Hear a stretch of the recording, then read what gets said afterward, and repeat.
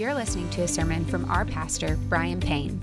We would love to have you worship God with us this Sunday at 10:45 in the morning and at 6 o'clock in the evening as we make, nurture, and equip disciples of Jesus Christ in Auburn and throughout the world. Well, good morning. Turn your Bible to John chapter 10.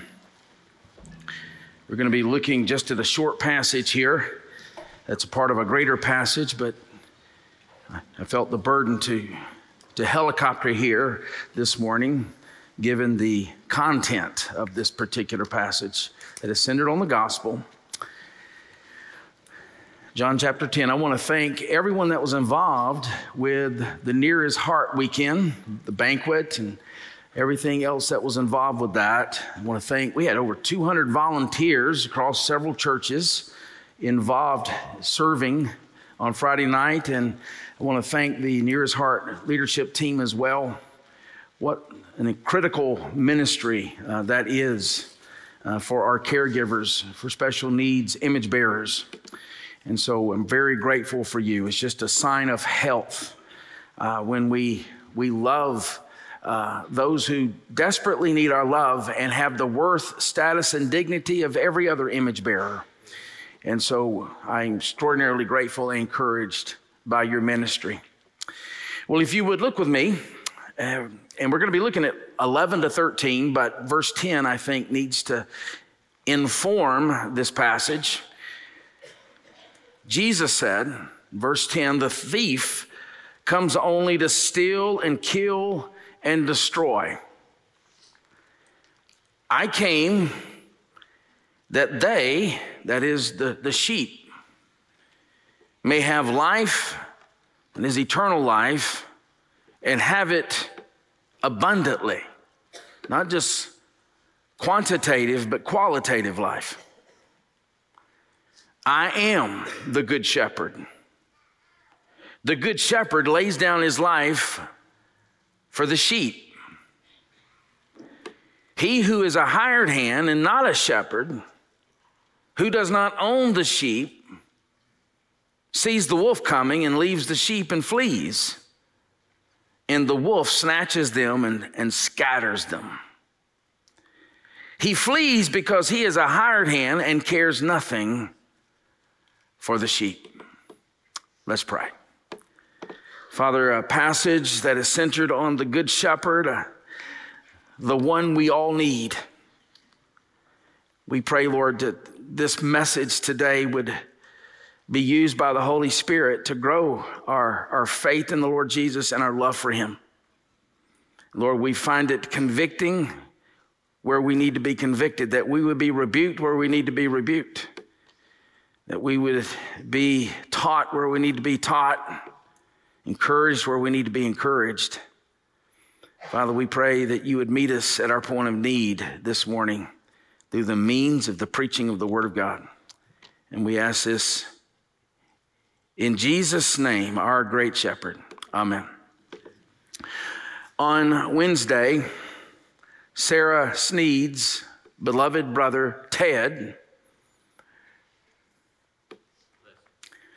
drowned while saving his son, Eddie, keeping him from drowning in the process. He gave his life so that Eddie could live. Though the details differ, his sacrifice reminds me of an event that occurred 80 years ago this month, February 1943, World War II. An Army transport ship called the Dorchester was carrying over 900 soldiers. Many of them were teenagers. It's hard to fathom. But teenage boys, and taking them to the battlefront in World War II. And in the middle of the night, that February evening, in the icy, cold Atlantic waters, a German submarine shot a torpedo and it hit the middle of the ship, the Dorchester, and it began to sink. The soldiers and everyone on the ship, they began searching desperately in the dark for life boats and life jackets. And on board, there were 4 military chaplains. I want to honor their names: John Washington, Clark Poling, Alexander Good, and George Fox. And so with the Dorchester rapidly sinking in those icy waters, it became apparent that there was a shortage of life jackets. And so these 4 chaplains, recognizing that, took their life jackets off of them and they gave it to 4 men who needed those jackets. And they died in these 4 men's place. More than 600 died on that ship that night. 230 were saved. But 4 of the 230 that were saved because these 4 chaplains died in their place. Soldiers said later that as they were watching this from lifeboats and in the water with their life jackets, they saw these 4 chaplains stand side by side, holding hands together as the ship is sinking, and they saw them praying as they were going down with the ship. According to the Army War College account, survivor John Ladd said of these 4 men's selfless act, "It was the finest thing I have seen or hope to see this side of heaven." 5 years later, in 1948, a first-class 3-cent postage stamp was issued with their pictures on the stamp. If you go to the Pentagon today, in fact, there's a stained glass window that's devoted to the honor of these 4 men. A couple of thoughts here. Dying in the place of another so that that person might live might just well be the most honorable thing a person can do. In John chapter 15, verse 13, greater love has no one than this, that someone lay down his life for his friends. With that said, no mere human,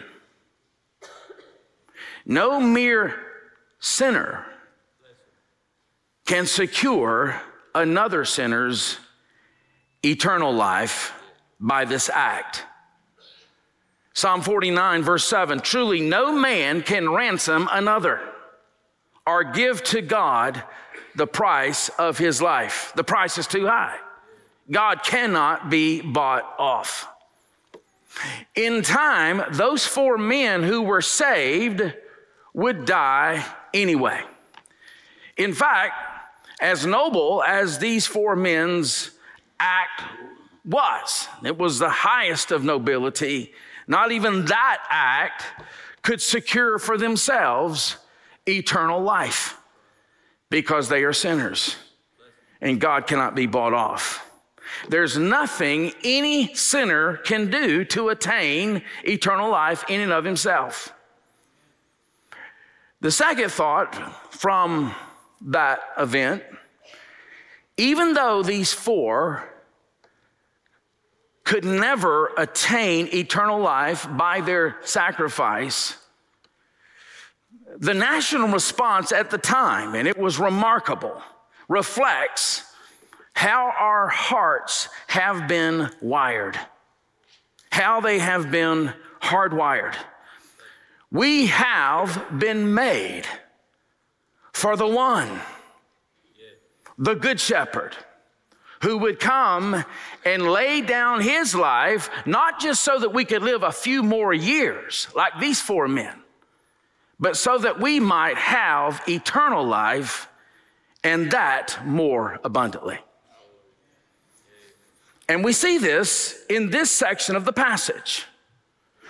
A very important passage. That's why I am hovering over this particular aspect of this passage, because this passage extends to the end of verse 21. We'll look at the rest of it next week. So we only have one point today, but boy, it's an eternally important point. The one point is this: the good shepherd dies for his sheep. Let me say that again. The good shepherd dies for his sheep. If you would look with me in verse 11.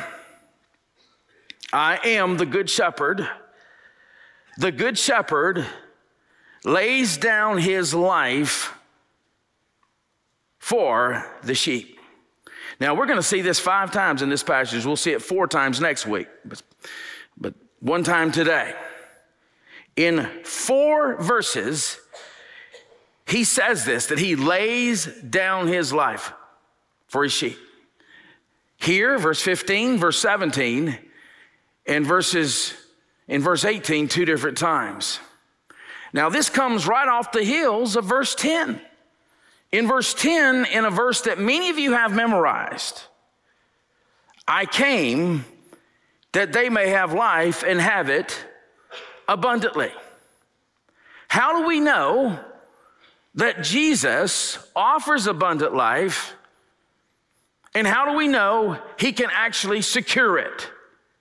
The answer is he lays down his life for your abundant life, for your abundant eternal life.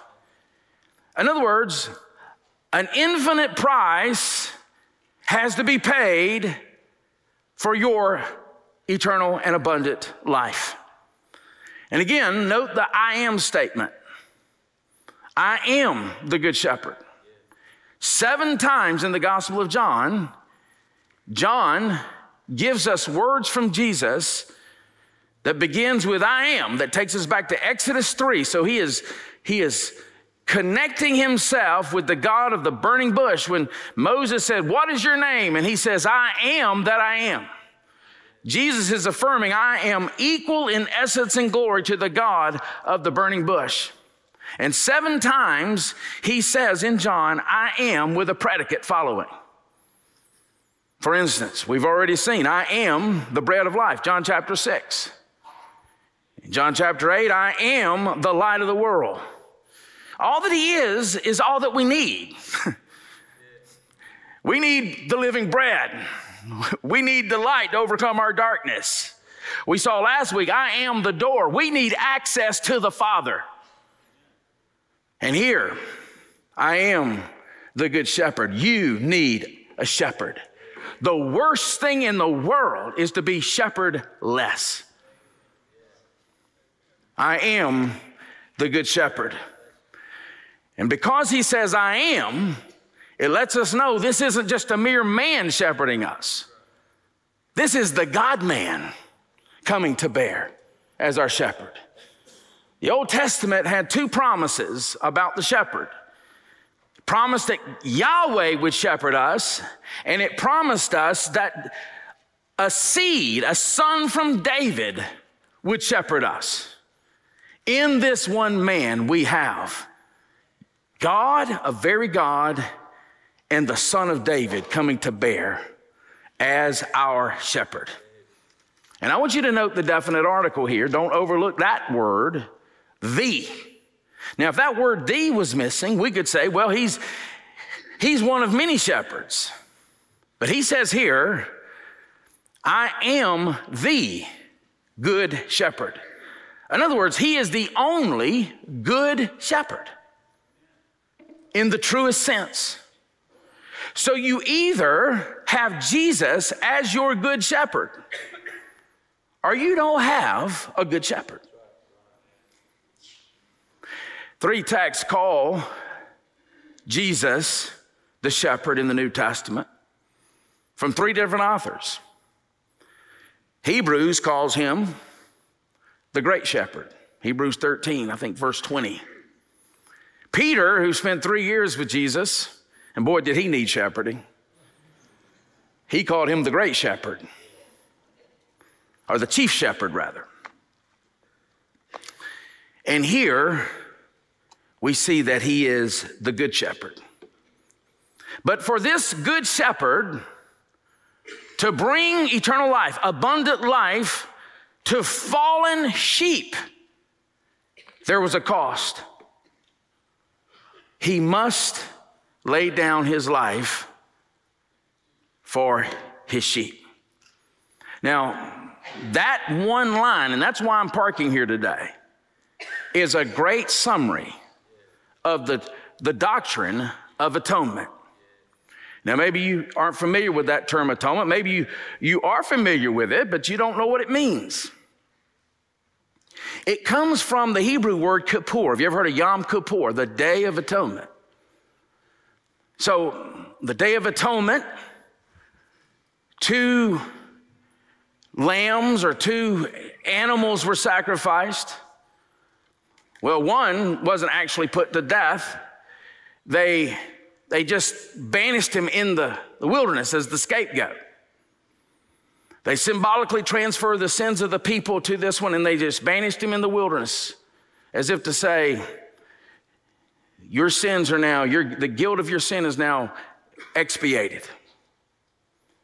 But then there was another who was put to death, and his blood was sprinkled on the Kippuret, the mercy seat, where God's wrath was satisfied. And it was through those 2 sacrifices, one propitiating the wrath of God and one expiating the guilt of our sin, that we were reconciled to God. William Tyndale, who was the first man to translate the Bible from Greek and Hebrew into English. We owe so much to William Tyndale. If you've never heard of him, you need to thank the Lord for him right now. He was coming to terms with the notion of a Kippur and how he could translate it to the English-speaking people, the lay people, without being too complicated. And so he had this idea, at this sacrifice, at 2, the one meat. Holy God and sinful man. At 2, the one meat. Or at 1, the 2 meat, rather. At 1, the 2 meat. And he came up with a term that had never been invented. He invented it. Atonement. At 1, the 2 meet. That's the doctrine of atonement.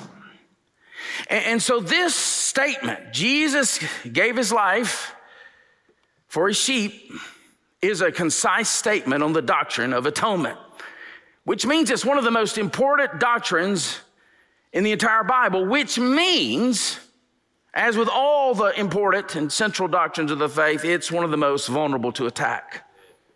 I wouldn't say it's really vulnerable, though, but it is subject to attack. Just this week, a professing Christian named Megan Bailey wrote an article. And get this is the title of the article. And it's hard to even say in a pulpit. Jesus did not die on the cross for our sins. That was the name of the article. And here's what she said, a professing Christian.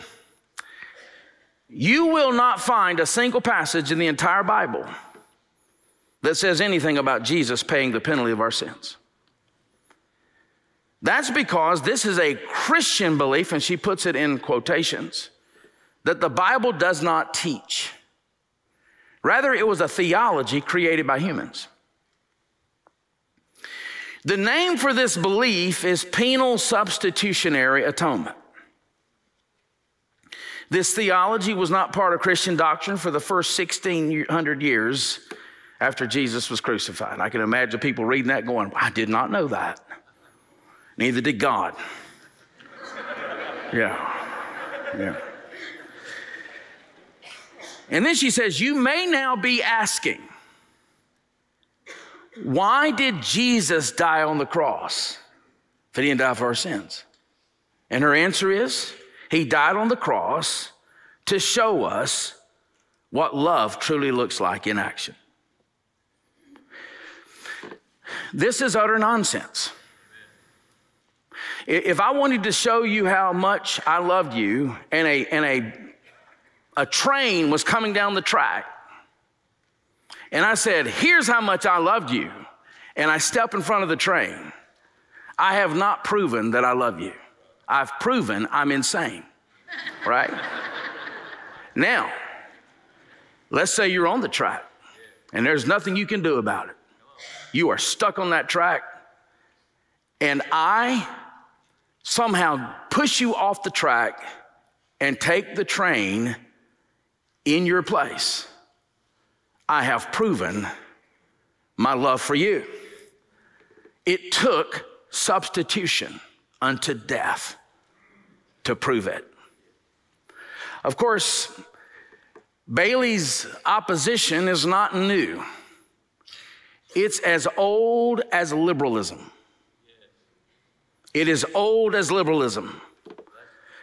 Opposition like this goes way back, and it arises from a total, comprehensive denial of the importance of justice, or how love and justice can even be compatible with each other. John Stott says this in his book, The Cross of Christ: all inadequate doctrines of the atonement are due to inadequate doctrines of God and man. So, in inadequate doctrine of atonement, God is not exalted, he's debased, and man is exalted, right? If we bring God down to our level and raise ourselves to his, so it's a seesaw theology. On a seesaw, one can only be up at one time. One can only be exalted at one time, as you know. So if we bring God down, by definition, we're going to exalt ourselves. If we bring God down to our level and raise ourselves to his, then of course we see no need for a radical salvation, let alone for a radical atonement to secure it. When, on the other hand, we have glimpsed the blinding glory of the holiness of God and have been so convicted of our sin by the Holy Spirit that we tremble before God and acknowledge what we are, namely hell-deserving sinners, then and only then does the necessity of the cross appear, so obvious that we are astonished we never saw it before. So is Mrs. Bailey correct? Not for a moment. And let me address her assertion here that this doctrine of penal substitution, and I'm going to define what penal substitution is in a moment, but broadly speaking, Christ dying in our place, but this assertion that it was invented later, after 1,600 years of church history. Now, church history and tradition does not have the same level of authority for us as the Bible, but we are a tradition people. Tradition allows those who've gone before us to have a vote. And so if you have a consensus, a 2,000-year consensus of what a doctrine teaches from the Bible, then there's probably a lot of accuracy in that consensus. 2,000 years of minds thinking about these things. If you disagree, in other words, with church history, you may be right, but you're probably not. So I just want to give you a couple of quotes from early in the church, as early as the same century as when Jesus walked the earth, died, and was raised from the grave. Clement of Rome in 96 AD. Same century, right? Here's what he says. Because of the love he had for us, Jesus Christ our Lord, in accordance with God's will, gave his blood for us and his flesh for our flesh and his life for our lives. Now, he doesn't use the term penal substitution, but the concept is there. He gave his life for our life. In other words, if he didn't give his life for our life, our lives would be under judgment. Then there's a letter. We don't know who wrote it. Church historians have talked about that. We don't know who wrote this letter to Dionysius, but it was written around 125 to someone named Dionysius, 125 AD. And here's what this letter says. In his mercy, he took upon himself our sins. He himself gave up his own son as a ransom for us, the Holy One for the lawless, the guiltless for the guilty, the just for the unjust, the incorruptible for the corruptible, the immortal for the mortal. Oh, the sweet exchange, that the wickedness of the many should be hidden in the one who is just. Do you get that? He didn't become a sinner on the cross, but our sins, our wickedness was imputed to him, credited to him on the cross, and he bore our sins in his body on the tree. One more. We could go on forever. Cyril of Jerusalem. He died in 386. We don't know exactly when this statement was made, but it was in the 4th century. We were enemies of God through sin, and God had decreed the death of the sinner. You see that? That is our natural state. One of two things, therefore, was necessary. Either that God, in his truth, should destroy all men, or that in his loving kindness, he should remit the sentence. But see the wisdom of God. He preserved the truth of his sentence and the exercise of loving kindness. Christ took our sins in his body upon the tree. And so Mrs. Bailey got church history wrong. But more importantly, we need to ask, did she get scripture wrong? Yes, she did. For instance, what do you think the sacrificial system was about under the old covenant? God's people could not keep God's law. And so God gave them kind of a training wheels education in what they needed. A Messiah who would come and bear their sins. And so the sacrificial system was instituted, and these animals died daily because of sinners who needed atonement. But perhaps the most important passage in the Bible, or in the Old Testament rather, on this notion of the Messiah bearing our sins is in Isaiah 53. Now, what's remarkable about Isaiah began his ministry in the year Uzziah died, which meant he started his ministry in 740 BC, 740 years before the coming of Christ. And so he's writing during that time period. And in Isaiah 53, he's contemplating this suffering servant who will come, and he's going to stop the sin cycle for the world. And here's how he's going to do it. Isaiah 53 verse 4. Surely he has borne our griefs and carried our sorrows. It's as if it's already been accomplished in Isaiah's mind, because he was a prophet and he knew this would come. Verse 5, he was pierced for our transgressions. He was crushed for our iniquities. Upon him was the chastisement that brought us peace. How can you take your sin so lightly when you see language like that? Think about a loved one being pierced. Your Messiah was pierced for the sins that perhaps you are enjoying. Verse 8 or verse 6, the Lord has laid on him the iniquity of us all. He laid it on him, put it on him as he was on the cross.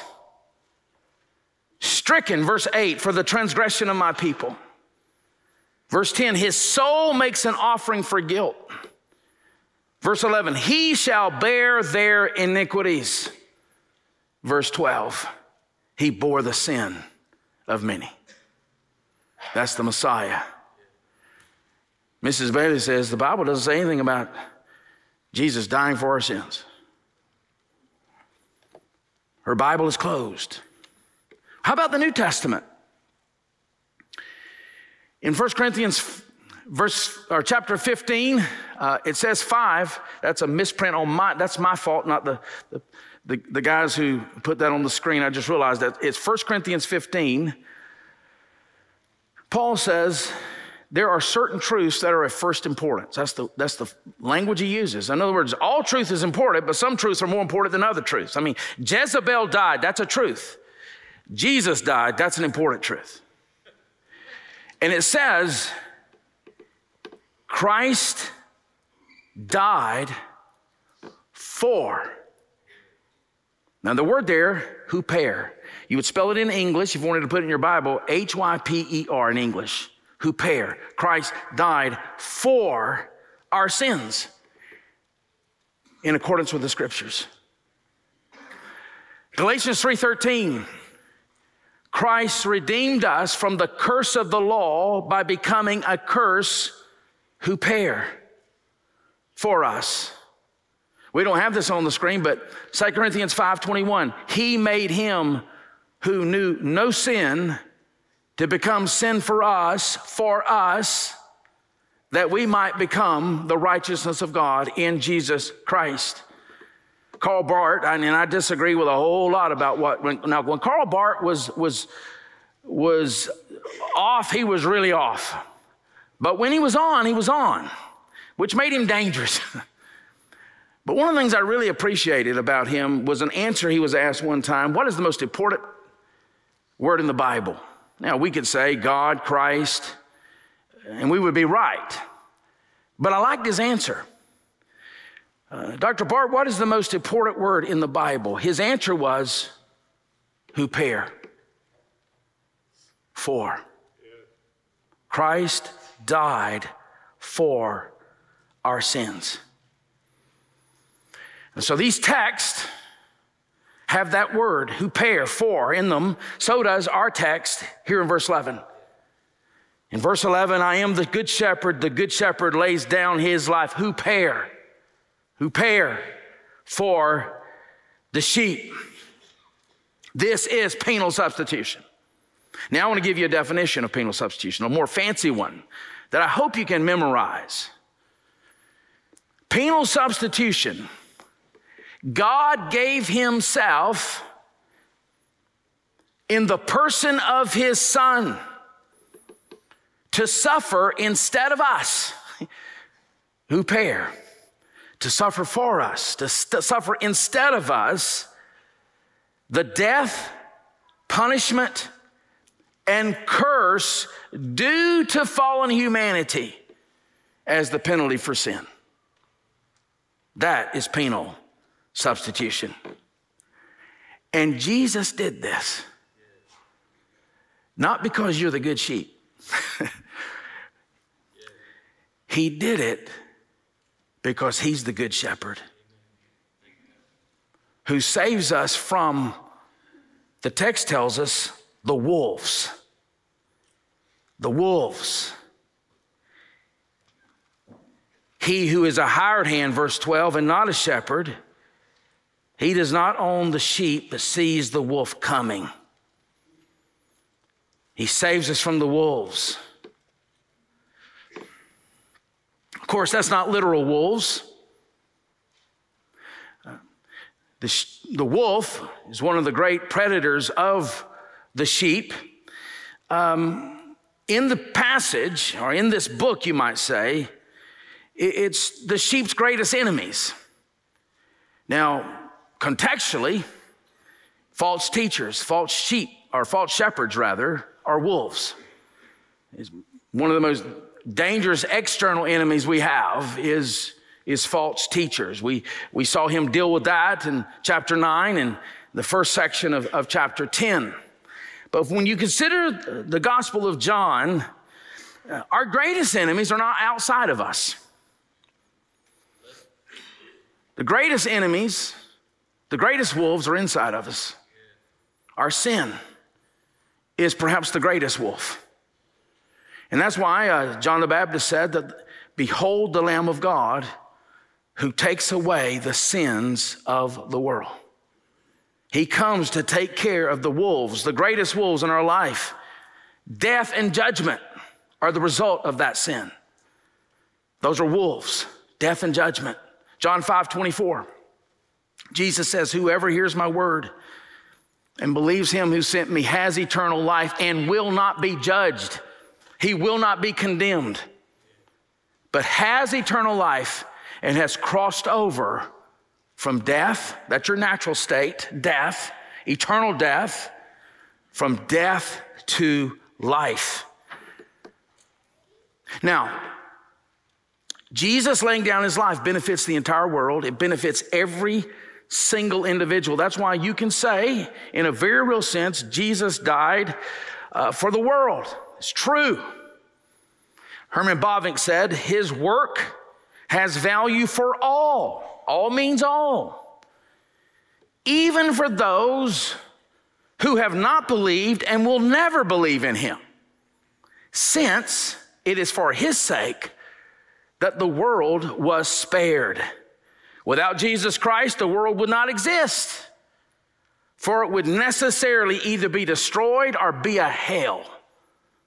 And that's how the cross benefits the entire world. But we're not universalists. The whole world's not going to be saved.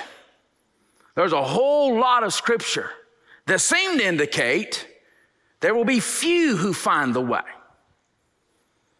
And so him laying down his life is only effective for his sheep, propitiating the wrath of God for his sheep.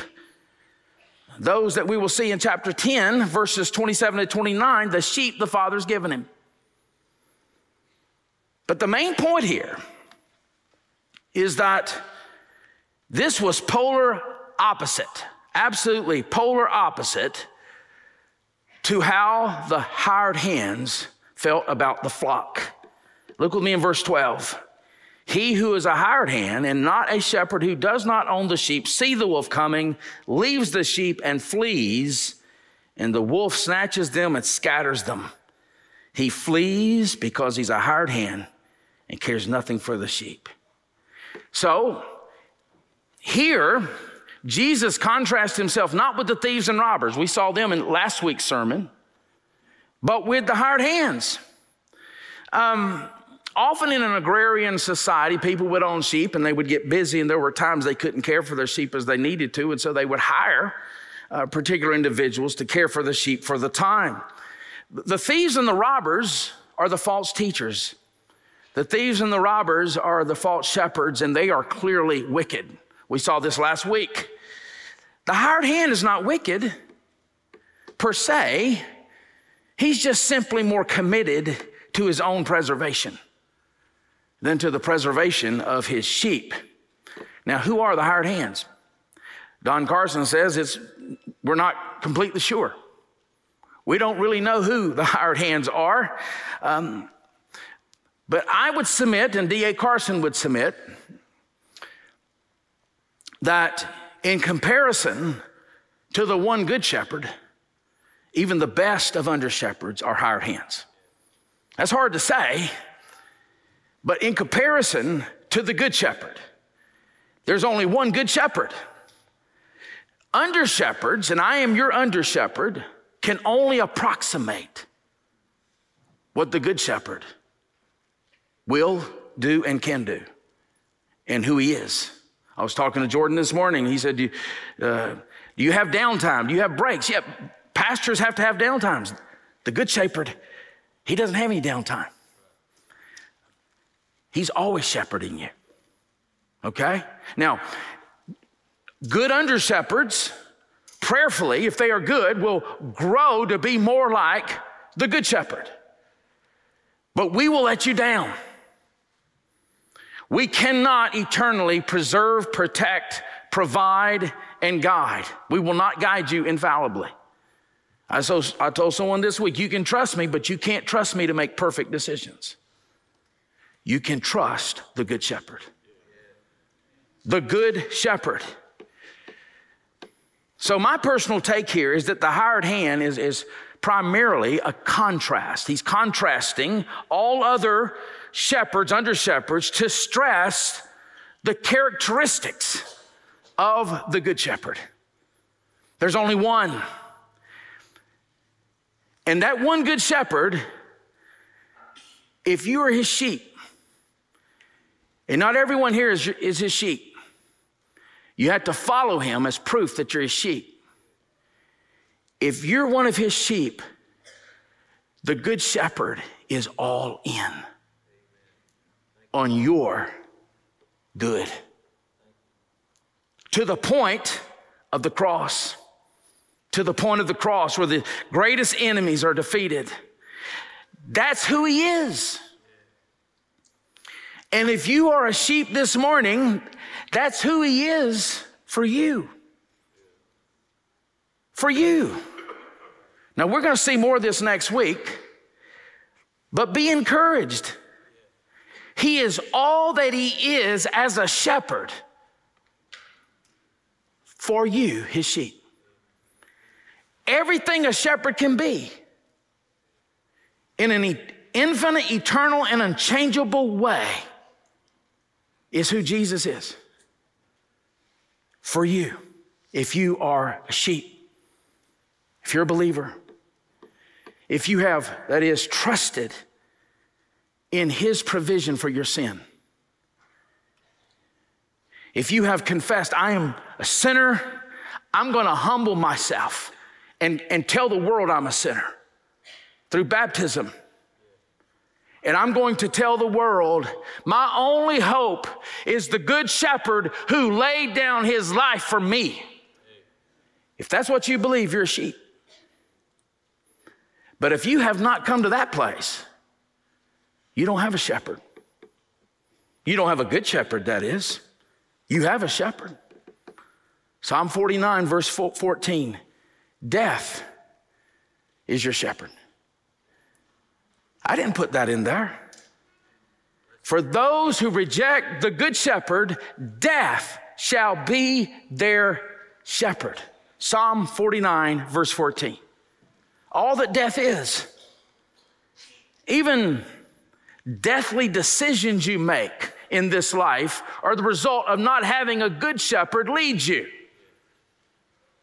Deathly choices that you make in this life are the result of you not having a good shepherd that provides for you. Death shall be your shepherd.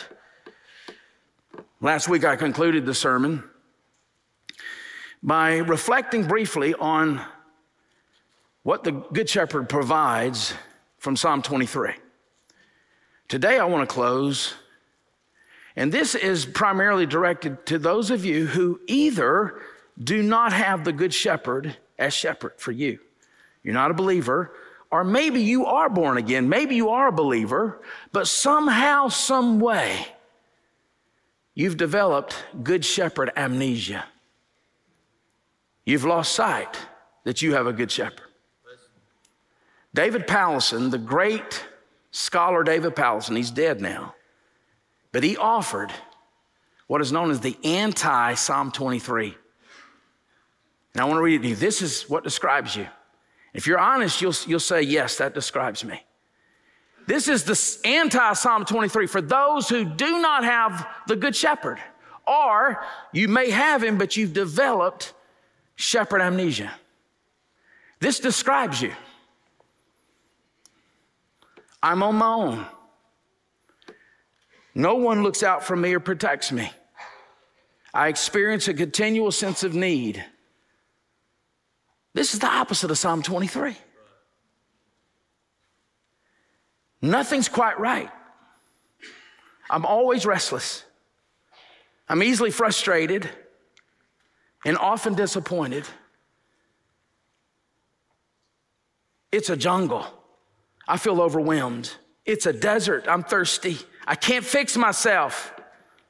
I stumble down some dark paths. Still, I insist. I want to do what I want, when I want, how I want. How foolish. But life's confusing. Why don't things ever really work out? I'm haunted by emptiness and futility. Death is waiting for me at the end of every road. But I'd rather not think about that. I spend my life protecting myself. Bad things can happen. I find no lasting comfort. I'm alone, facing everything that could hurt me. Are my friends really friends? Other people use me for their own ends. I really can't trust anyone. No one is really for me except me. And I'm so much all about me. Sometimes it's sickening. My cup is never quite full enough. I'm left empty. Disappointment follows me all the days of my life. It's a living death, and then I die. And it doesn't have to be that way. Amen.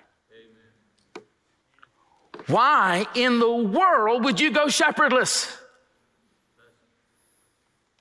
The good shepherd is all that you need. The good shepherd overcomes all of this despair of this anti-Psalm 23. And we want to offer you to him this morning. He offers himself. All we can do is just share in words that if you will come to him, he'll be your good shepherd. And so as Adam and the musicians come forward,